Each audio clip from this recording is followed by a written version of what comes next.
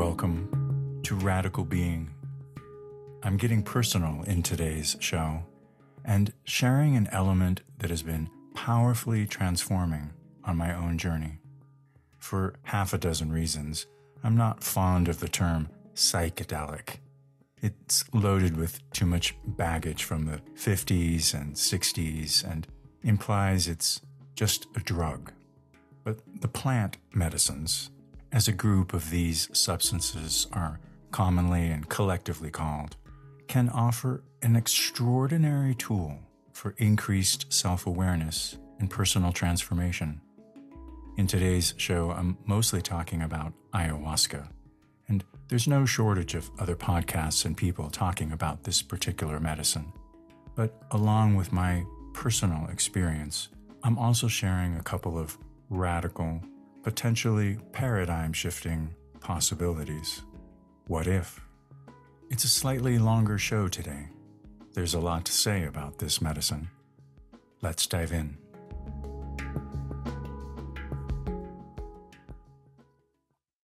Greetings and welcome to another episode of Radical Being with yours truly, River Fair.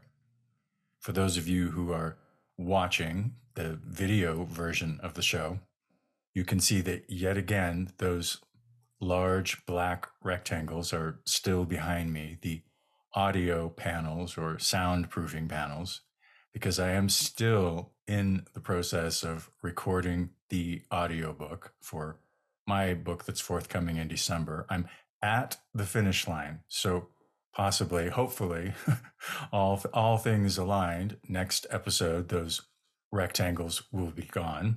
My sound studio will be just back to somewhat of a normal office.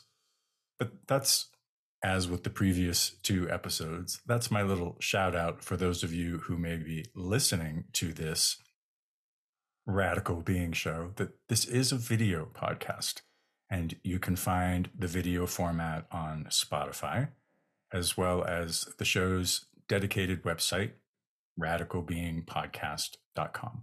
I also do keep recent episodes on my personal site, riverfair.com, but just 3 or 4. The main archives are at radicalbeingpodcast.com. You can rate and follow the show anywhere you listen to podcasts. And as I like to say, ratings are like gold in the podcast universe. So please and thank you. And that helps potential new listeners discover this show, which is still finding its wings. So you can also turn on automatic notifications and downloads and whatnot.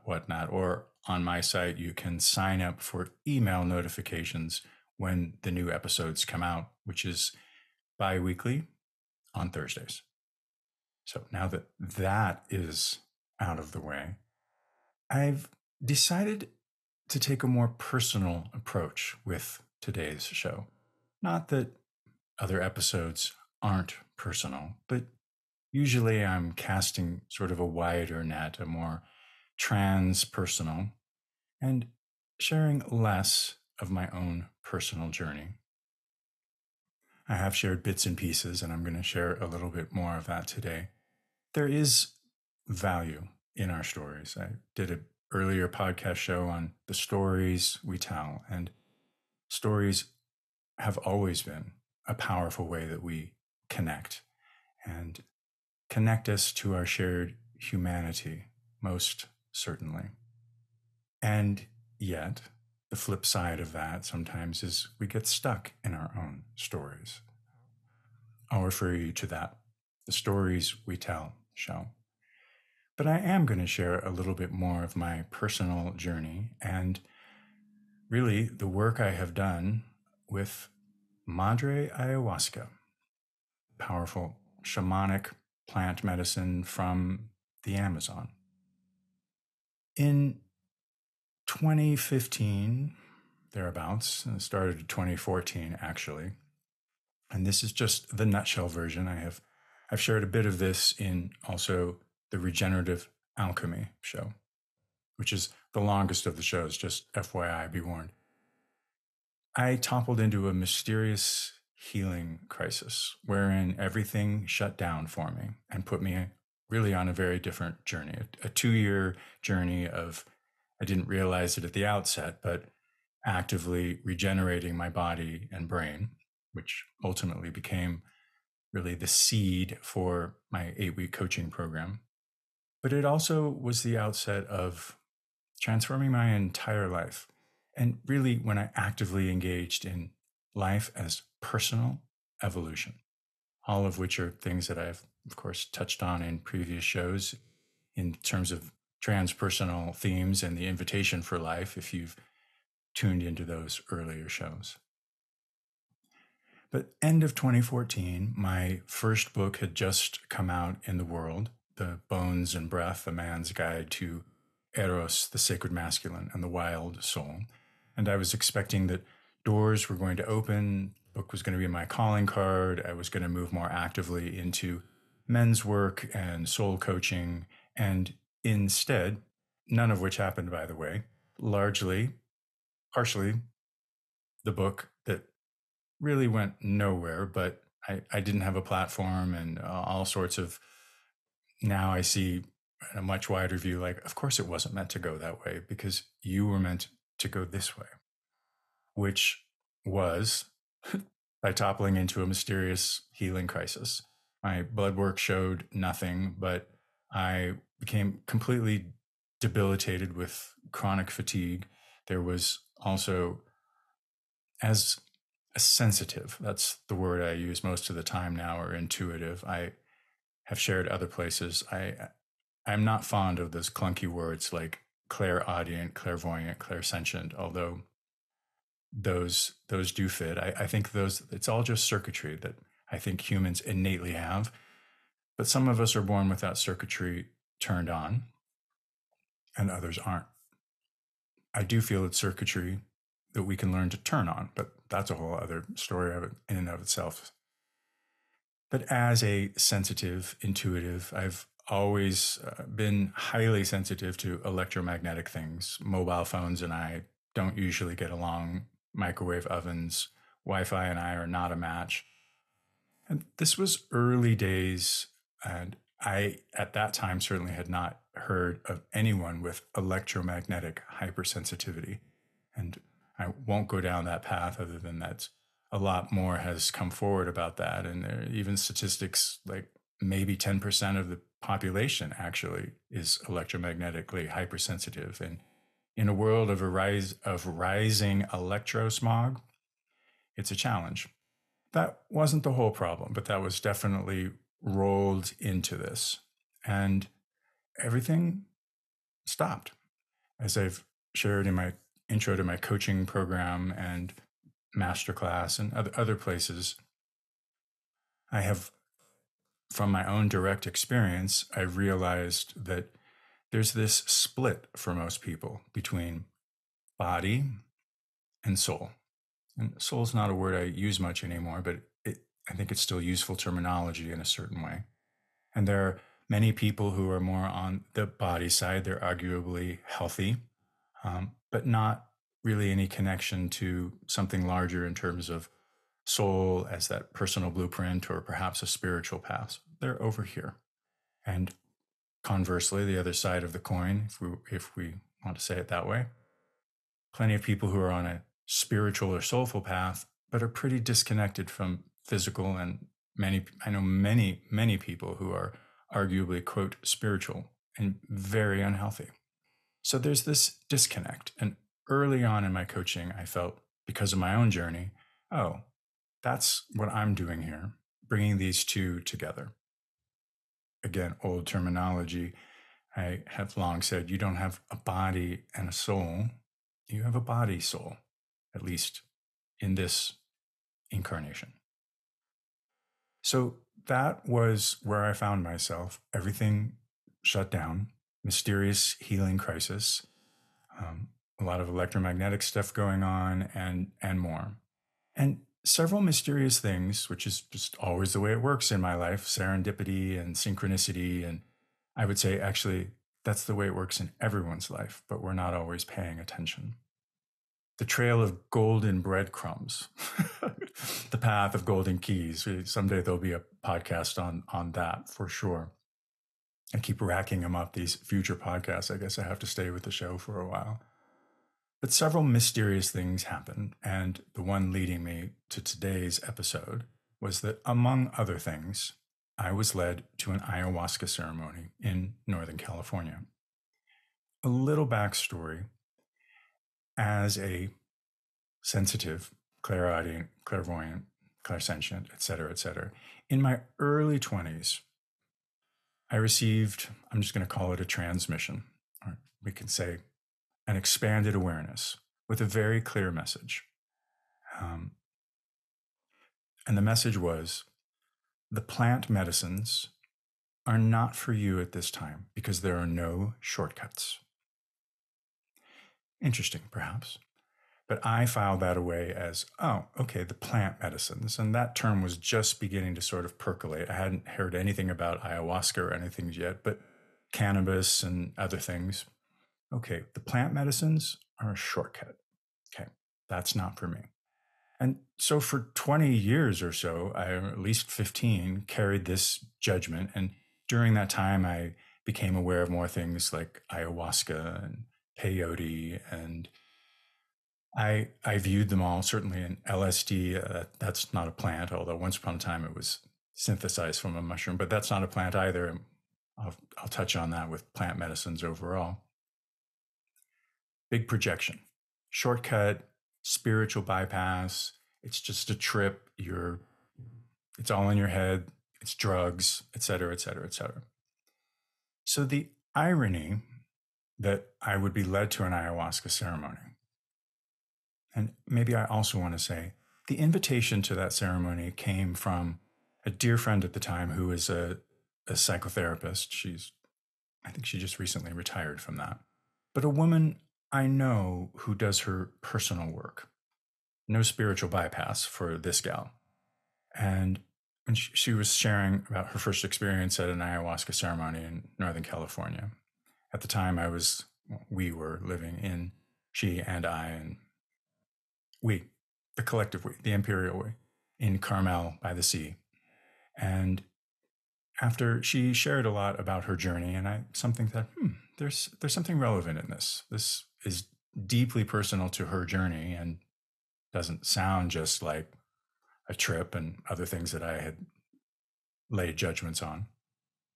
And after her second journey, I was at her house having dinner, and she was again sharing insights and really, I thought, poignantly relevant things about this experience that she had just undergone. And she smiled at me, and she's got this great curly, wild ringlets, and she sort of twirls a finger around one of her ringlets, and she says, Mother Ayahuasca has a message for you. I said, Mother Ayahuasca has a message for me? Okay. Are you ready?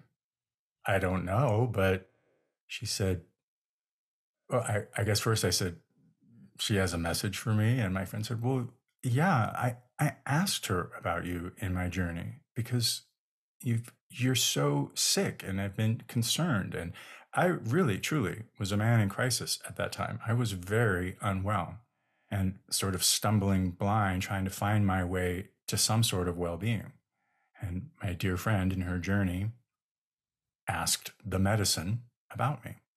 So she's twirling her ringlet and smiling at me, and she says, Mother Ayahuasca says, you tell River when he's ready to pluck out the last bit of his self-loathing, the great tide of blessings will flow in, and I'm waiting for him.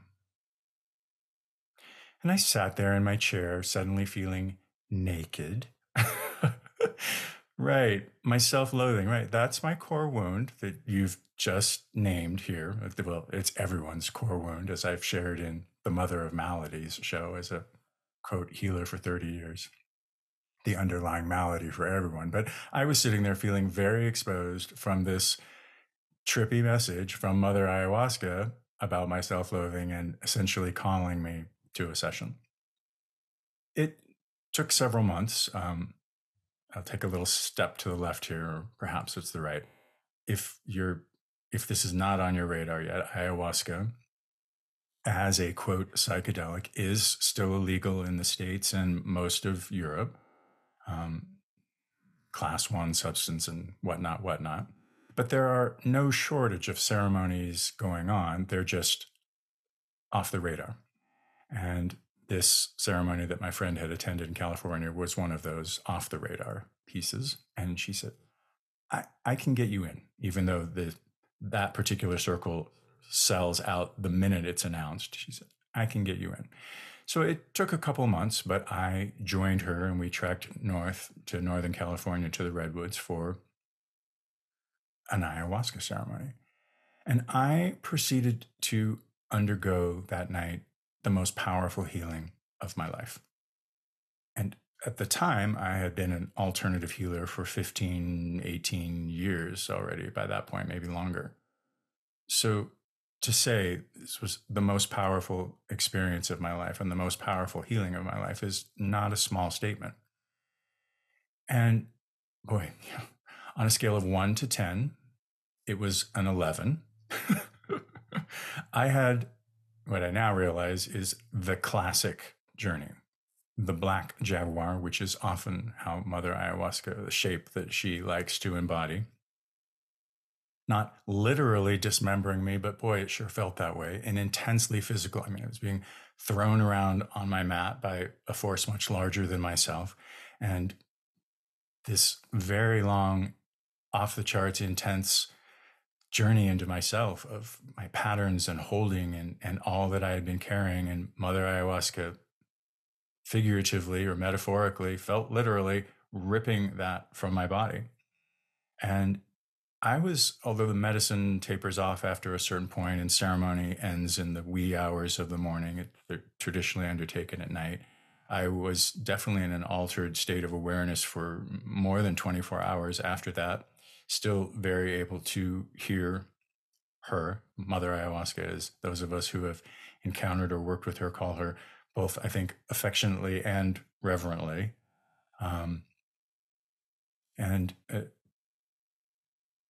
Just trying to put myself back together in some new way, shape, or form. I'm jumping ahead a little bit. 3 months later, I returned for a second journey. But by the time I had returned for that second journey, I've touched on this in previous shows, my entire life I have grappled with deep depression. And it has been its own strange gift. It forced me to be mindful about my food. It forced me just to try to take care of myself better.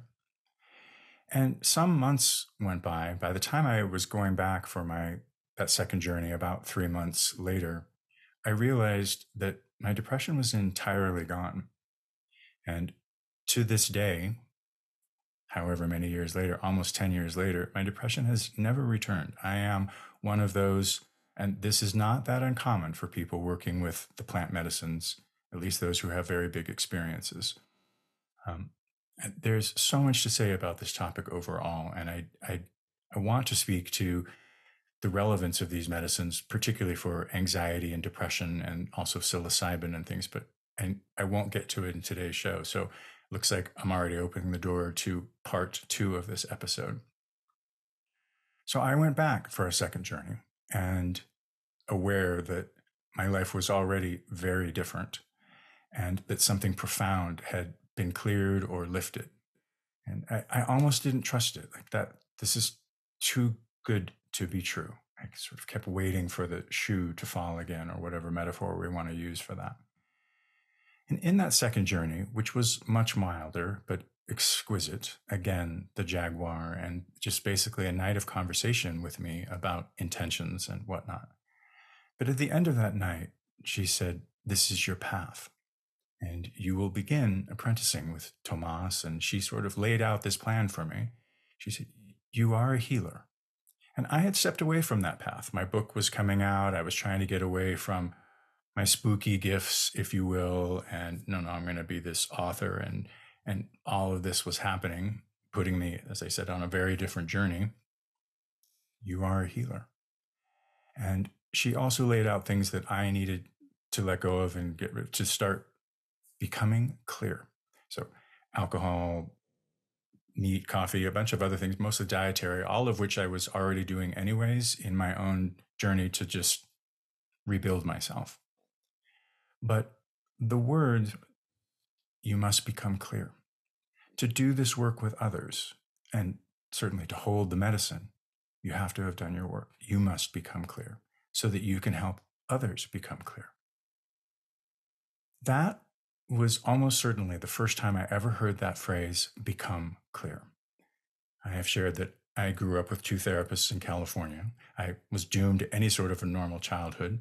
Most of my life has been working with therapists and spiritual journeys and the quest for self-awareness. And I had tremendous self-awareness of patterns and quote wounds. And as I have said, I could talk about them forward, backward, upside down, inside out. And yet that didn't necessarily shift any of them. Awareness is key, absolutely key. And yet awareness itself doesn't necessarily shift the pattern. And here was this, just call it force, presence, saying you must become clear. Here's another little step to the left last time, so we'll step to the right. The master plants, or las plantas maestras, it would be called in South America, the teacher plants. We sort of just use that term collectively, the plant medicines. Although, as I said earlier, we tend to include the mushrooms in that, and mushrooms are not plants, they're mycelium. So they're their own kingdom, but for convenience, we're just going to collectively lump them here with plant medicines, and I'm sure the mushrooms won't be too offended. They work in different modalities, if they will, or they have different styles. The las plantas maestras, some of them work on that more physical level and aren't necessarily psychotropic. Others are strongly psychotropic. Things like psilocybin and peyote and huachuma, that's San Pedro, Mother Ayahuasca, others. They definitely, I would say, one of their modes of working is this expanded awareness in a much heightened sense of awareness. But some, like ayahuasca, here's the difference. Ayahuasca works specifically with clearing, whereas psilocybin, I always say psilocybin is a medicine of insight. It brings us tremendous awareness, or it can bring tremendous awareness if you go into a session with an intent. That's what you'll get, but not clearing. Ayahuasca's primary mode, arguably, although it will definitely bring you awareness, is clearing. If you're familiar with it, or you've heard sort of the stories, or all the press with ayahuasca is usually about how people throw up or have diarrhea, or if you're really lucky, both at the same time. I heard somebody once refer to throwing up and having diarrhea on ayahuasca as the double-headed dragon. Okay, but that action is really an important part of its healing. I mean, nobody that I know of likes to throw up. I've become an expert in my own journey with that. But a friend once said, no, thank you. Throwing up, no. He's British. Head in a bucket, no, thank you. I said, I agree. But what if it helped clear your deepest wounds? What if it helped get you unstuck from the patterns that you've been unable to shift in any other way? I'm willing. And boy, I have been willing. The clearing, la purga, throwing up, there's many ways you can purge, but that is part of the clearing element of Mother Ayahuasca. And her saying, you must become clear. So for the next 5 years intensively, that medicine became my path as an apprenticeship, and I will say simply a shamanic initiation. I want to be mindful about that word. Shaman is one of those, in my view, terribly misappropriated words. 90% of people calling themselves shamans are not. And my soapbox here is that, well, boy, I could go down a whole path with that, but there's many important differences between shaman and shamanic practitioner. But for convenience, we will just say a shamanic initiation. And in that journey which was really a fast track to my own personal evolution. What does it mean to become clear? That really became my devotional path. What does it mean to become clear in your body, in your mind, in your energetic field of your patterns? Become clear. And until only really the last year, and adopting that word or adapting it to integrity instead. But really, yeah, since 2018 and the advent of my coaching program, that was, how do we become clear? How do we become clear? This really, yeah, devotion of, this is my path, whatever it takes, to hell and beyond. And at times it has absolutely felt that way, crawling.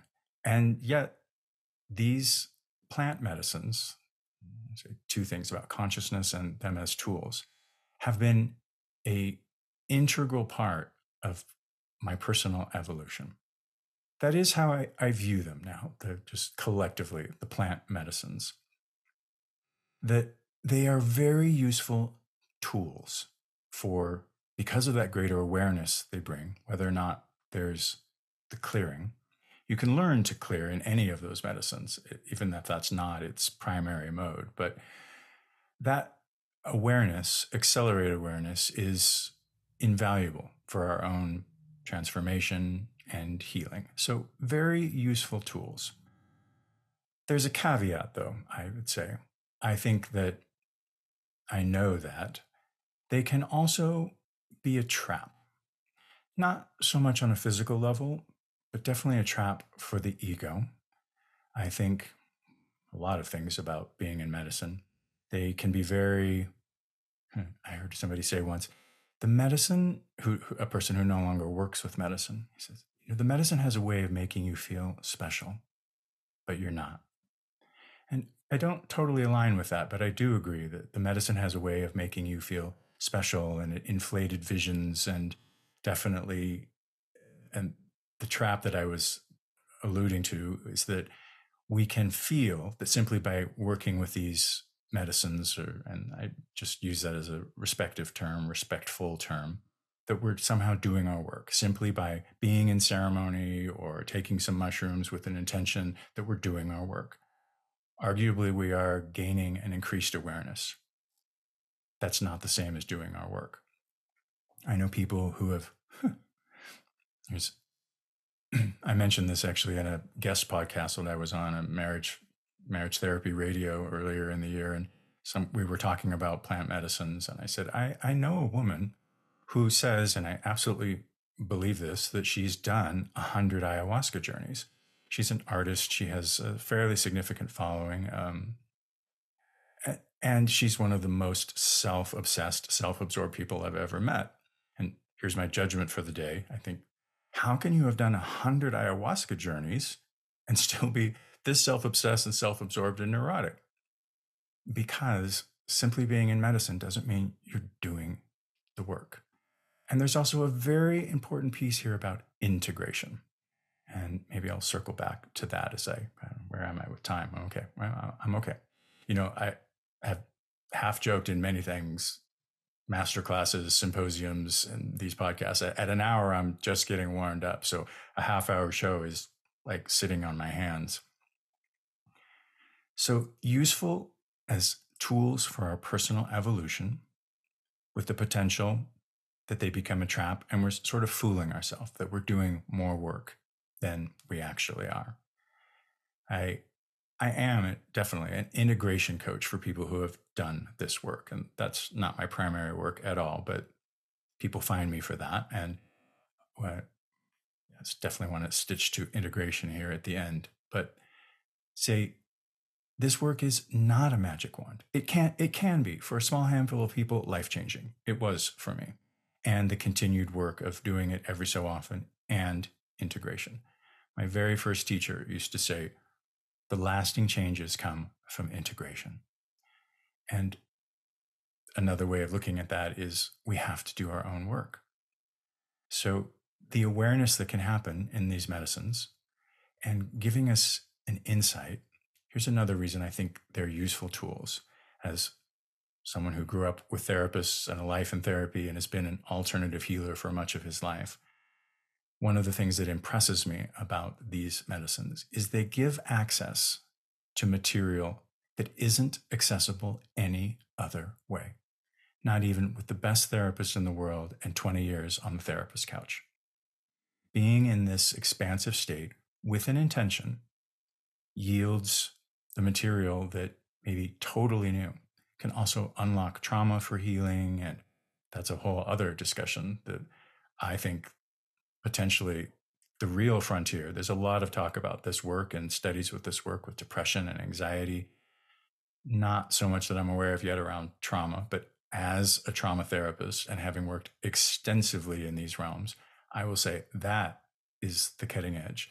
This type of expanded awareness from these medicines and doing somatic-based trauma work. What I have seen and coached people through is remarkable. So accessing material that just we wouldn't be able to get to any other way, and this useful awareness, and yet still you have to do the work. You have this new awareness. Okay, this is what's underneath that way I always respond to my partner or when I get triggered or whatnot. And yet the work falls to us, the self-awareness of here's the situation that triggers that response. I've just felt criticized and now I'm going to pull into my shell or lash back or whatever. And instead, I'm going to take a breath, and here's the opportunity to jump to a different circuit and do a different behavior. We certainly don't need medicine for that type of learning, but it can facilitate the awareness that facilitates that new pattern. I want to say something also, though, about back to the judgments on drugs and spiritual bypass and shortcuts and whatnot. There are at least two different views here around consciousness. And this is how I view the medicines now and what happens in these medicines versus it's a drug or whatnot. In the Western medical scientific view, the brain creates consciousness. Your brain creates consciousness, your identity, your ego, and arguably the more developed the brain, potentially the more consciousness and or awareness a being has. Those words get used interchangeably. To me, they're different, consciousness and awareness. And we could have a whole discussion on, nobody can even agree what consciousness is. That's another, up for discussion there. Lots of different definitions on that. But in that Western view, your brain generates consciousness. And therefore, these medicines, whatever is happening here, this amazing experience perhaps that you're undergoing, is simply in your head. Hence the term psychedelic. It's in your head.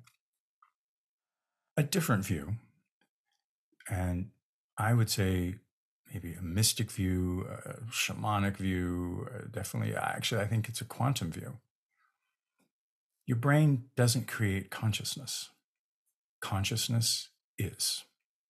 Consciousness is the cosmos, the universe. Potentially, your brain just helps you download that consciousness. But consciousness is in a multidimensional reality. And so what's happening from that view, what's happening in these medicines is that for X number of hours, the duration of that particular medicine, you are experiencing the larger reality as arguably it is. Very different views. It's just in your head. This is a drug.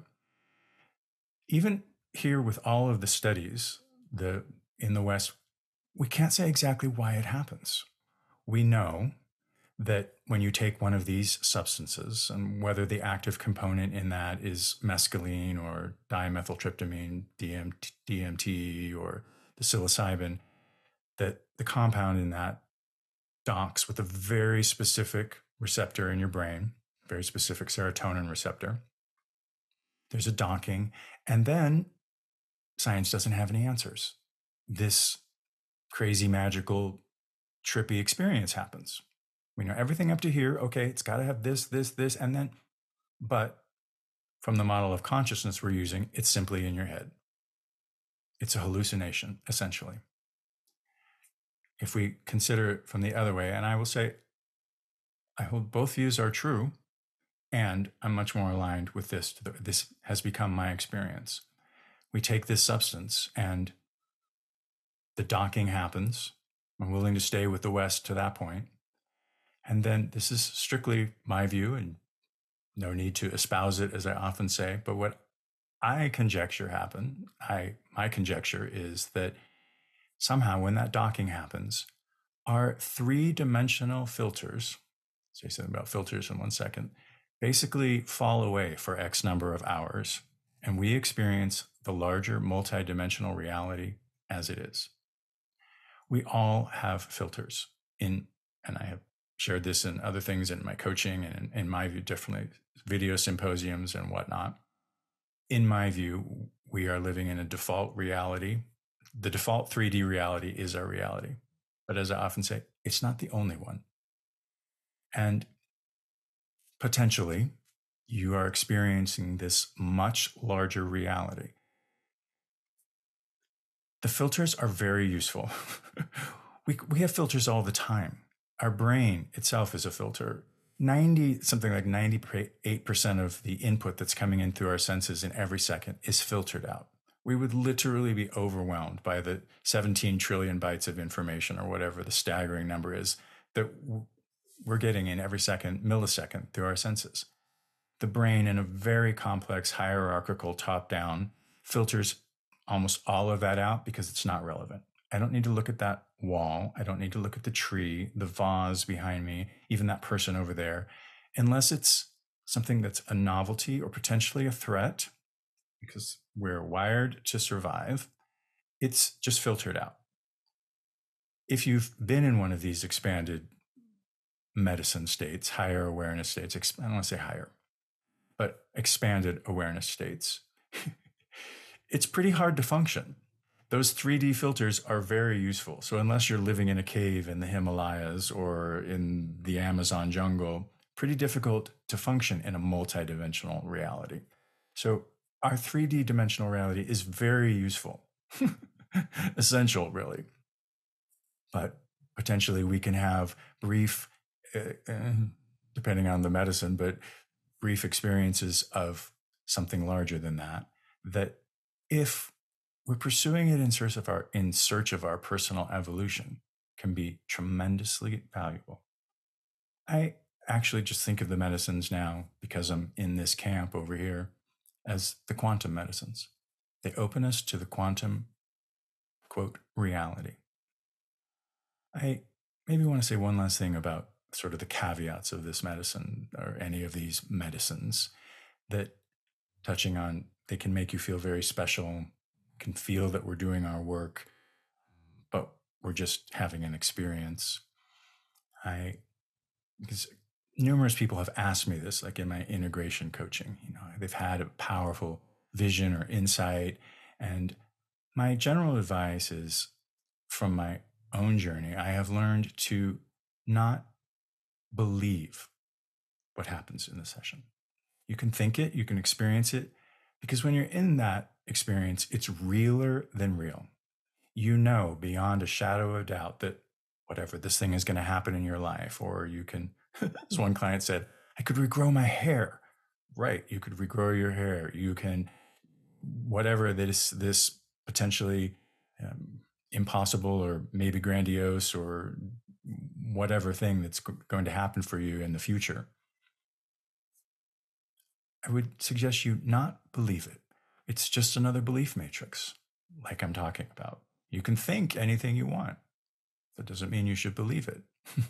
Not to use that should word that I typically sidestep.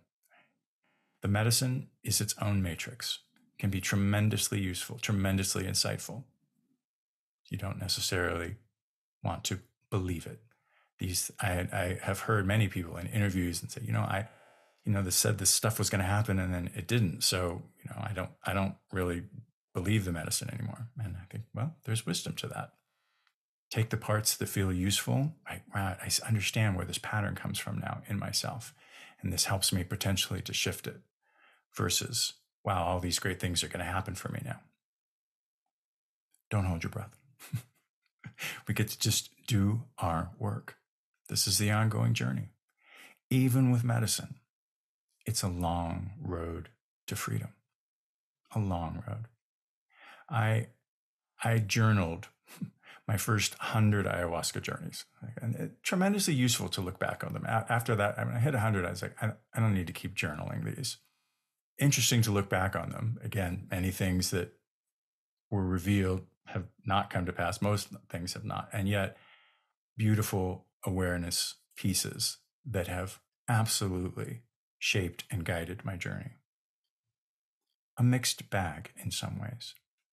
Maybe the last thing I want to say, just as an advocate overall for two things I want to say. I think the efficacy of this as a tool or a healing almost entirely depends on the skill and setting of the facilitator and the follow-up integration. And now I just dropped the other thing I was going to say there about it, but maybe I'll just follow that thread to integration. These, as I said, my first teacher said, the lasting changes come from integration. That is the work, the ongoing work. How do I integrate this new piece in a way that helps me create lasting change? Particularly, the more we are taken apart in one of these big journeys, the more important the integration. And I was going to make it, we'll let that go. There is so much more to say, particularly around brain studies and what we know happens in the brain with these medicines, and even small amounts or microdosing. So yes, I feel like the door is open to a future episode, maybe not specifically about ayahuasca, but the quote, plant medicines in general, as a really valid and worthwhile healing avenue, but always with the perspective, it's not a magic wand. Yeah, looking at the clock. Enough. And I was just getting warmed up. Thank you for joining me for another episode of Radical Being. A little more of the personal side, this personal reveal, which has its time and place, I think. Today was one of those. I thank you for tuning in. That's where I was going. In these shows, I always like to offer what I call a potential paradigm shift. And there are potentially a couple in today's show. One might be, how do I want to frame that? One might be that what if something that you've carried a big judgment on or a projection on might actually be useful or healing for you? That was certainly my case. What if that big thing that you've got this big judgment on, what if it isn't that at all? I have had multiple conversations with people, sort of the way life seems to invite us to own back those projections, if we're awake and aware anyways. Oh, you've got a big judgment on Black people? Oh, okay, here's your chance to own that back. Oh, you've got a big judgment on trans people? Oh, here's your chance to own that back. Oh, you've got a judgment on Reiki and energy work and crystal. Here's your chance to own that back. Okay. So what if that thing, people, population, medicine that you've got this big judgment on isn't that at all? And I would say that's the case for most of us. Our projections almost always get in the way. They're just part of our belief matrix. And what if? Right? And maybe the other potential paradigm shift, if you have not been open to this in any ways, what if these quote medicines, substances, could be useful tools for your evolutionary journey? What if? Enough. Thanks for joining me. Here's wishing you a lovely afternoon, evening, whenever it is you're tuning in. And as I like to wind down the show with, be well and be radical.